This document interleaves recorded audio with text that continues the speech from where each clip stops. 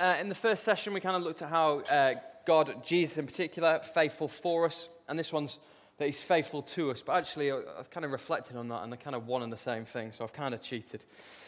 But we looked at how he was kind of a better, truer representative, that when we mess up, when we fall down, that actually Jesus went before and actually tread that path so that we can be saved.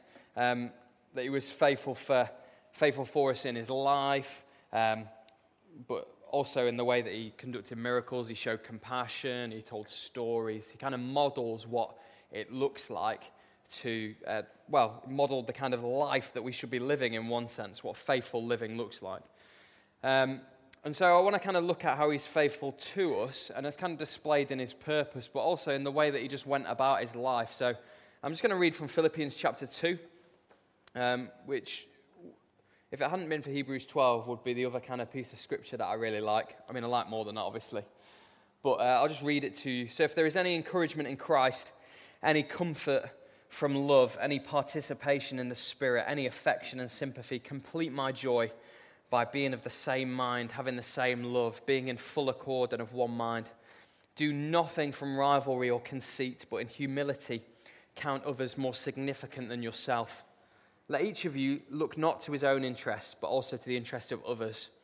Have this mind among yourselves, which is yours in Christ Jesus, who, though he was in the form of God, did not count equality with God a thing to be grasped, but made himself nothing, taking the form of a servant, being born in the likeness of men, and being found in human form, he humbled himself by becoming obedient to the point of death, even death on a cross. Therefore God has exalted him and bestowed on him the name that is above every name. So at the name of Jesus, every knee should bow in heaven and on earth and under the earth, and every tongue confess that Jesus Christ is Lord, to the glory of God the Father. What I've just read is possibly the Apostle Paul's, I think anyway, but it's just my personal opinion, most kind of dense piece of kind of theological scripture centered around the way that Jesus put others first, the way that he laid down his life for us. I mean, it's all over the Bible. It's kind of the imprint of the Bible that Jesus comes and lays down his life. But here in just 11 verses, it's kind of rammed full of content. And it's all centered around this word humility. And actually, I was kind of starting to knock on that door a little bit at the end of the last session, that we're not the hero, but Jesus is. And humility is not the kind of attribute that I'm going to stand here at the front. It's not the kind of attribute you can just turn to your mate and say, you know, I'm really humble. It's not that kind of thing you could say, oh, I'm really good at sport, or I'm a really good musician. But I can't stand here at the front and say, I'm the most humble guy in this room, because it kind of defeats the object of humility. It's in my actions. It's the way that I demonstrate, the way that I lead my life as to whether I'm humble or not. And in these verses, you see it. The Apostle Paul kind of lays out for us. He says, put others first. He says, don't do anything out of rivalry or conceit. And then he says, here's Jesus. Look at his example, and goes through what Jesus did, that he came for us, took on a form of a servant, and was obedient to the point of death, even death upon a cross. And it's humility is kind of seen in that we put other people before ourselves, and that is countercultural. We might not think that it is, but the world out there just exists for self. Everyone's out for number one. Nobody cares about each other. But what would it be like? How great would it be to be in a community, which is what it should be like as the people of God, where actually everyone is putting other people before themselves? Because you know what? Somebody then is putting you before themselves as well. It's not like you're going to miss out. It's not like you're going to fall short. It's not like nobody cares for you. But actually, we're not preoccupied with self. We're preoccupied with putting the interests of others before our own. And when we do that, it encourages, it builds, it serves. It's what we should be doing as Christians. This is a bit of a humble brag, really, because I've got terrible knees. But I recently probably completed my only half marathon. Yeah, that's kind of a light ripple. Okay, fine. It's 13.1 miles. That's a long way. If you could see the scans of my knees, you'd be clapping a lot louder than that. But it's not the kind of thing that you can just rock up to unless you're like a super athlete and your name's Mo Farah. You know, for most of us here, if we just turned up to run 13.1 miles, we would not make it. You have to put in a lot of training in the background. You have to work hard. And as a part of the training, I would train with other people because that's what they say. They say running's really boring if you run by yourself. But if you run with other people, it makes it a bit more exciting, a bit more engaging. And actually, you distract yourself because you're chatting to them and you're not counting every footstep. And I would run with these people, and some of these people were fantastic. Some of them were humble, and some of them were like me. And what they would do, the really humble, great ones, is they would run at the pace of the slowest runner. Now, even if they could do 7-minute miles, they would run at 11-minute miles, which is quite slow. They would pace themselves. They would help the slowest runner because it would encourage them. It would build them. And there were a couple that actually were doing that. It was a husband and wife, and they were training together. And the wife was significantly slower than the husband.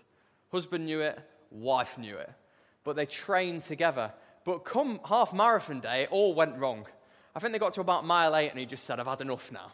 And he just pegged it off and beat her by about 8 minutes. What would have been really nice is if actually he'd run with her the whole time. And she seemed a bit kind of despondent afterwards, actually. He was loving it because he got a really good time. But she was a bit slower. You see, when he was running with her, when he was being purposeful, he was building her up. He was serving her. He was honoring her. He was putting her needs and her requirements of needing someone else to run with her before getting his own really good time. And the greatest example, it's not really a comparison, but it's just an example to get us to think about how we can practically do that. The greatest example we have of this is Jesus. There is some serious putting other people before himself going on here, isn't there? And those people are you and I. Look at verse 5 of chapter 2. It says this. He's already talked, Paul, about various things in Philippians. And he's mentioned slightly before this, don't have any rivalry, don't have consent, but consider others more significant than yourselves. And he says, have this mind among yourselves, which is yours in Christ Jesus. So he's saying this outlook, he wants you to embrace the outlook you're about to see, the mindset, the attitude that's going to be displayed in the verses that follow on, that's yours. Now, you can read that verse in kind of one or two ways, actually. It can be, just as in Ephesians 6, Paul talks about putting on the armor of God. You could read that verse there by saying, have this mind among yourself, which is yours in Christ Jesus. In other words, put that mind on, be like Jesus, think in the way that he does, look in the way that he does, have that same attitude. Or it can simply be follow the example of what you're about to read. Both of which work. Whether you kind of go for one or the other is actually a bit by the by, because you come to the same application point, which is Christ is humble, Christ puts others before himself, so therefore we should too. You see how our identity as Christians revolves around Christ. So often we kind of divorce it and we just live however we please, but actually it's looking to how did Jesus live? What did Jesus do?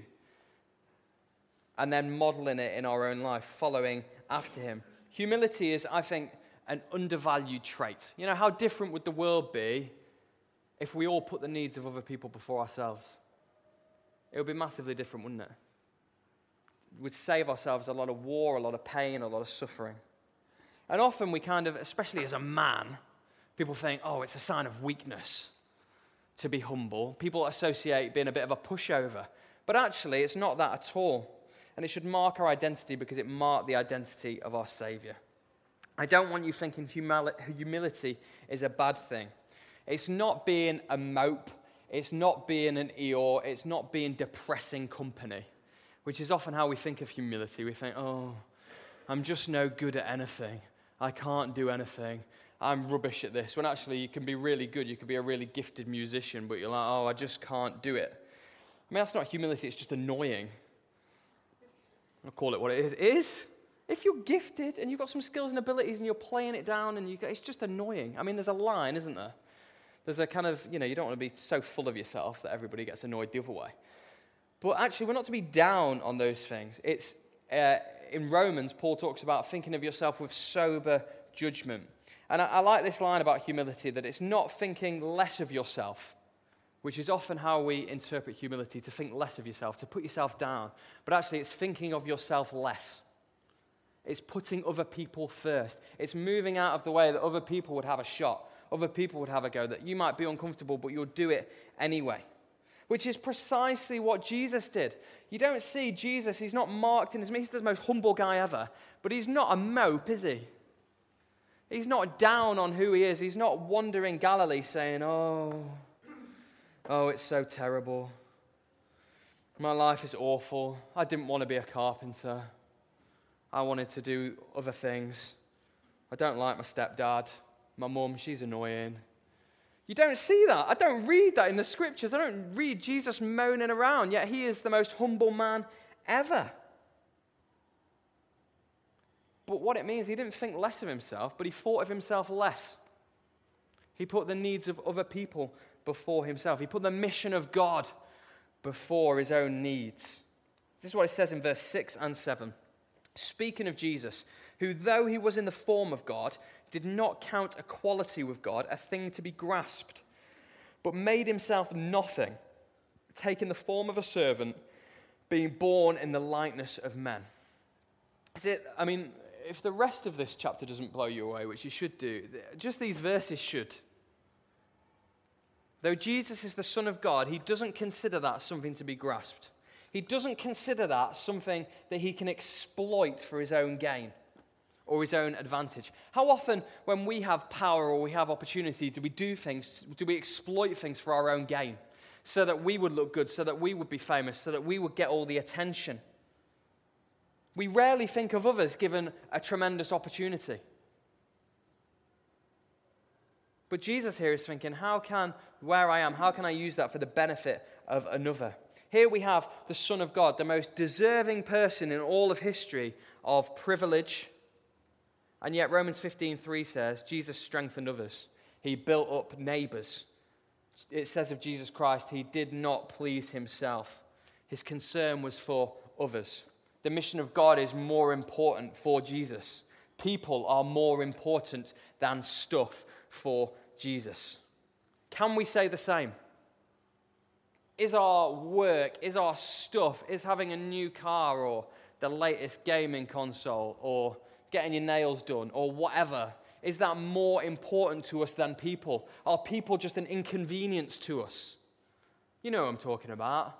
That person at work or the person at university. Are they an inconvenience to us because you're so busy and you've got stuff that we need doing?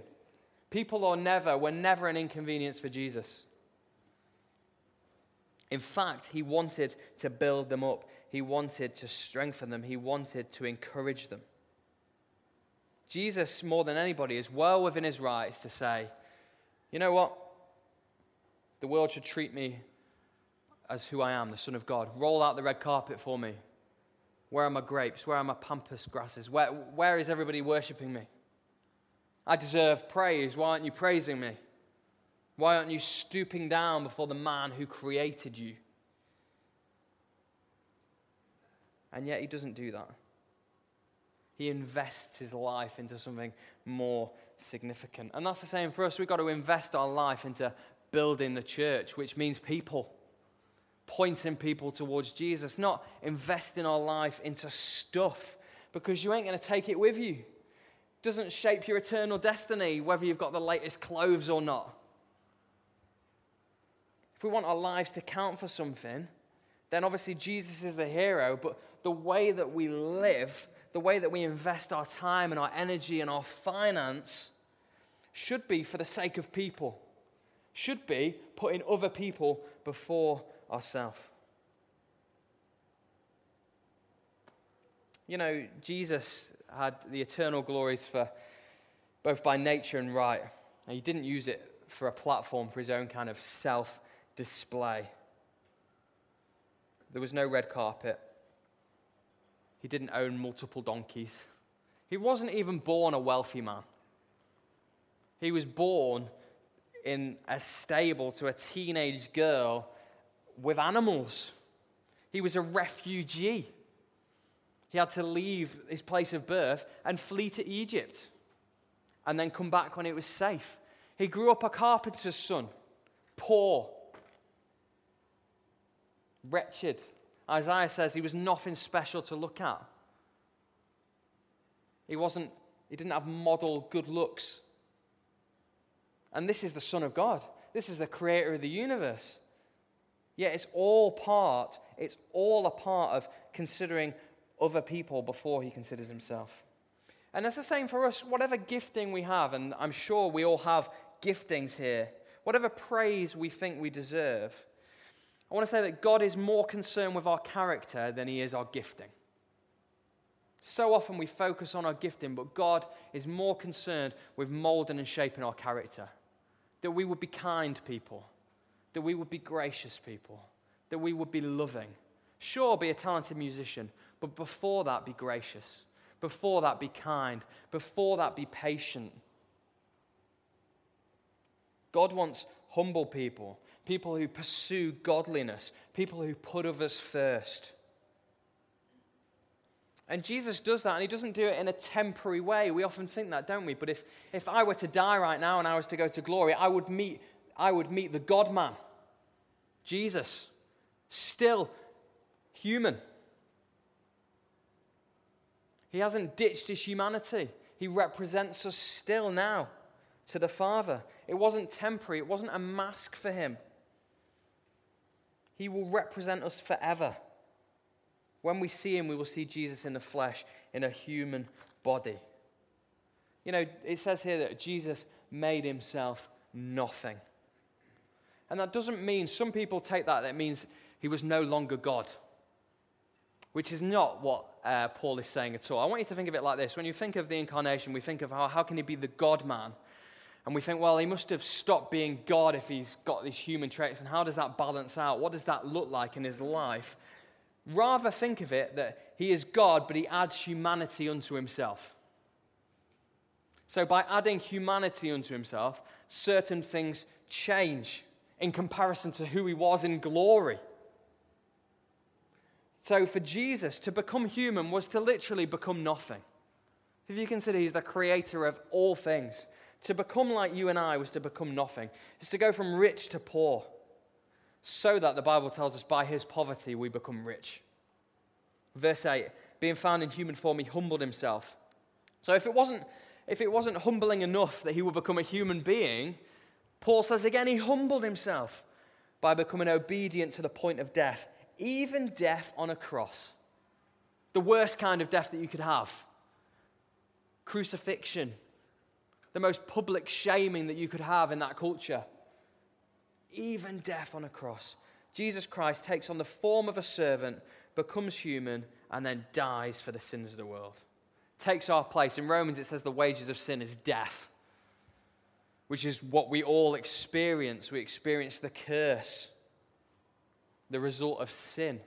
And actually, it's you and I that should be nailed upon that cross for our sin, for our rebellion, for our treachery. And yet Jesus comes and he steps into the breach. He puts you, literally you, before his own interests as he's crucified. This is what it says in John's Gospel. This is my commandment, that you love one another as I've loved you. That's a challenge. To love as we've been loved. Greater love has no one than this, that someone lay down his life for his friends. That's what love looks like. Putting the interests of others before our own. You know, often we think of, people say, oh, God is love. God is love. And I'm like, it makes me feel a bit sick, really, when people kind of, God is love, but not in a kind of rainbows and butterflies and My Little Pony kind of way. That's not what I read when I read the Bible. God is love in that he sends Jesus, who's literally almost willing to take a bullet for us, is crucified for you. That's love. That he would take your punishment. That's what love is. The person of Jesus upon a cross so that we can go free. John said, behold the Lamb of God who takes away the sins of the world.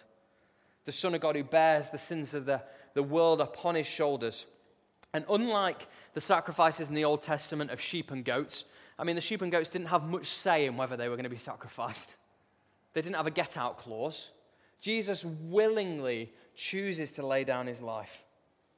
He was obedient, a consenting sacrifice. Does it not take your breath away? It should do. We should be astounded that Jesus would be willing to do that, willing to go to that level For me? For you?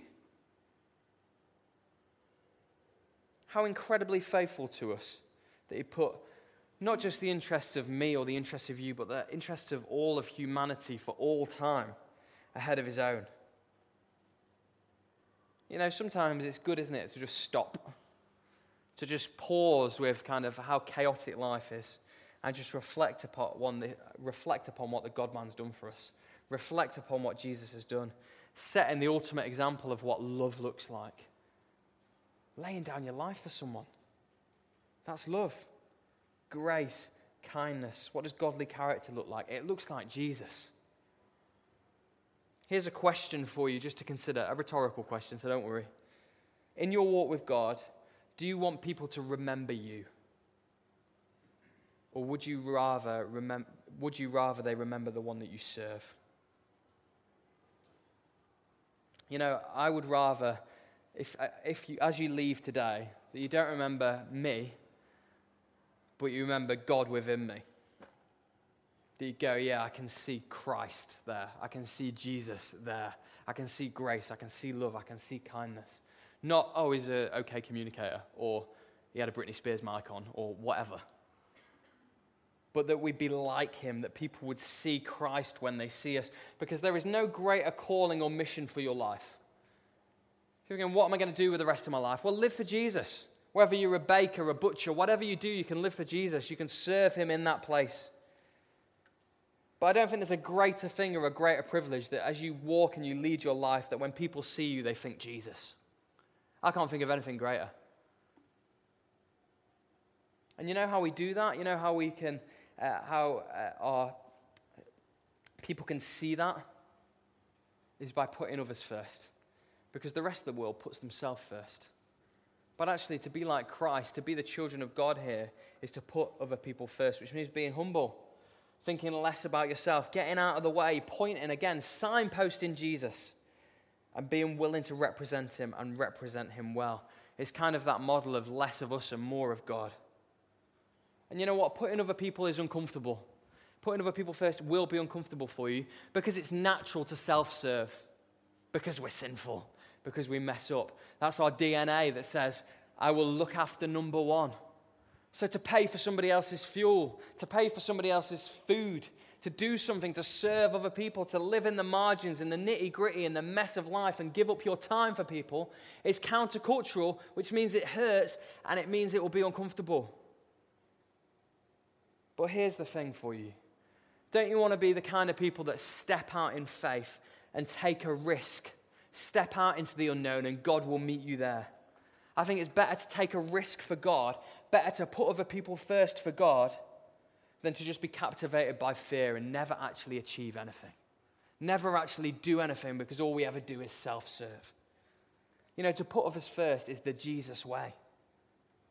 What if all our churches up and down this nation were full of people that put other people before themselves? Wouldn't it change the nation? I think it would. I think it would please the Spirit of God. I think the Holy Spirit would love that. You know, we have to learn to stop being cynical, to stop putting down but to build up, to stop tearing people apart but to believe the best in people. Our default needs to be looking to people and out-gracing them. When they stab you in the back, go again. When they don't say thank you, bless them again. Because we were the ones that put Christ upon a cross. And yet he lays down his life for us. There is, for whatever our sin, whatever depths of evil that we kind of do, there's grace. There's God's forgiveness. There's repentance. There's new life. And the same is true of those people. People at work that make your life a misery, don't write them off. But love them. Bless them. And you know what that looks like? It means putting their interests before your own. Even if they're really annoying. Even if it's the last thing that you want to do. Because by doing that, you model what it looks like to follow Christ. So often we think it's standing in judgment of people. And saying, oh, your life's a bit messy, isn't it? Or I'm so glad I'm not like you. But actually what it looks like is to serve people, to love people, to bless people. To be willing to step out into something that might be uncomfortable. That's something that we might get hurt from. That we might take flack for. But it's worth it because every situation and every person is redeemable by God's grace. There is no one too far from God. Just think of your own story if you're a Christian here today.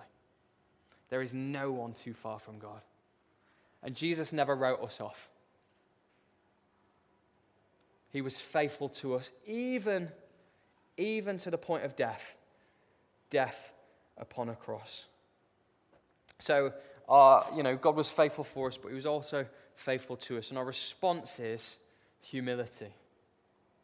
And maybe we could try it over lunch, I don't know. This might be a bit countercultural for you. There's only 2 slices of that pizza left, letting the other person have it. I don't know what it might be. That's a bit trivial, but there might be genuine examples that you can actually serve people and bless them and be Jesus to people so that people would see that in your heart. Let's pray together, shall we? God, we thank you so much for the example of Jesus who he was found in human form and he humbled himself by becoming obedient to the point of death, even death upon a cross. We thank you, Jesus, so much that you were willing to do that for us, that you went from being rich to being poor, so that by your poverty we might become rich, that we might have new life. And God, we pray that we'd step out into that and we'd be willing to take a risk for you. We'd be willing to put people before ourselves because that comes at a cost to ourselves. God, change our hearts. Spirit of God, cause us to do that. Prompt us to do that. Because in doing so, we step into our calling as a children of God is to love, to outgrace, to bless, not curse, to honor, not dishonor, to believe the best, not to be cynical.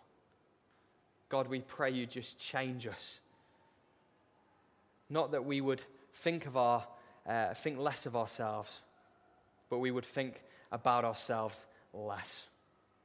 Help us to put others before ourselves, just as you put our needs and our need for rescue before yourself, Jesus. We thank you for that. In Jesus' name. Amen.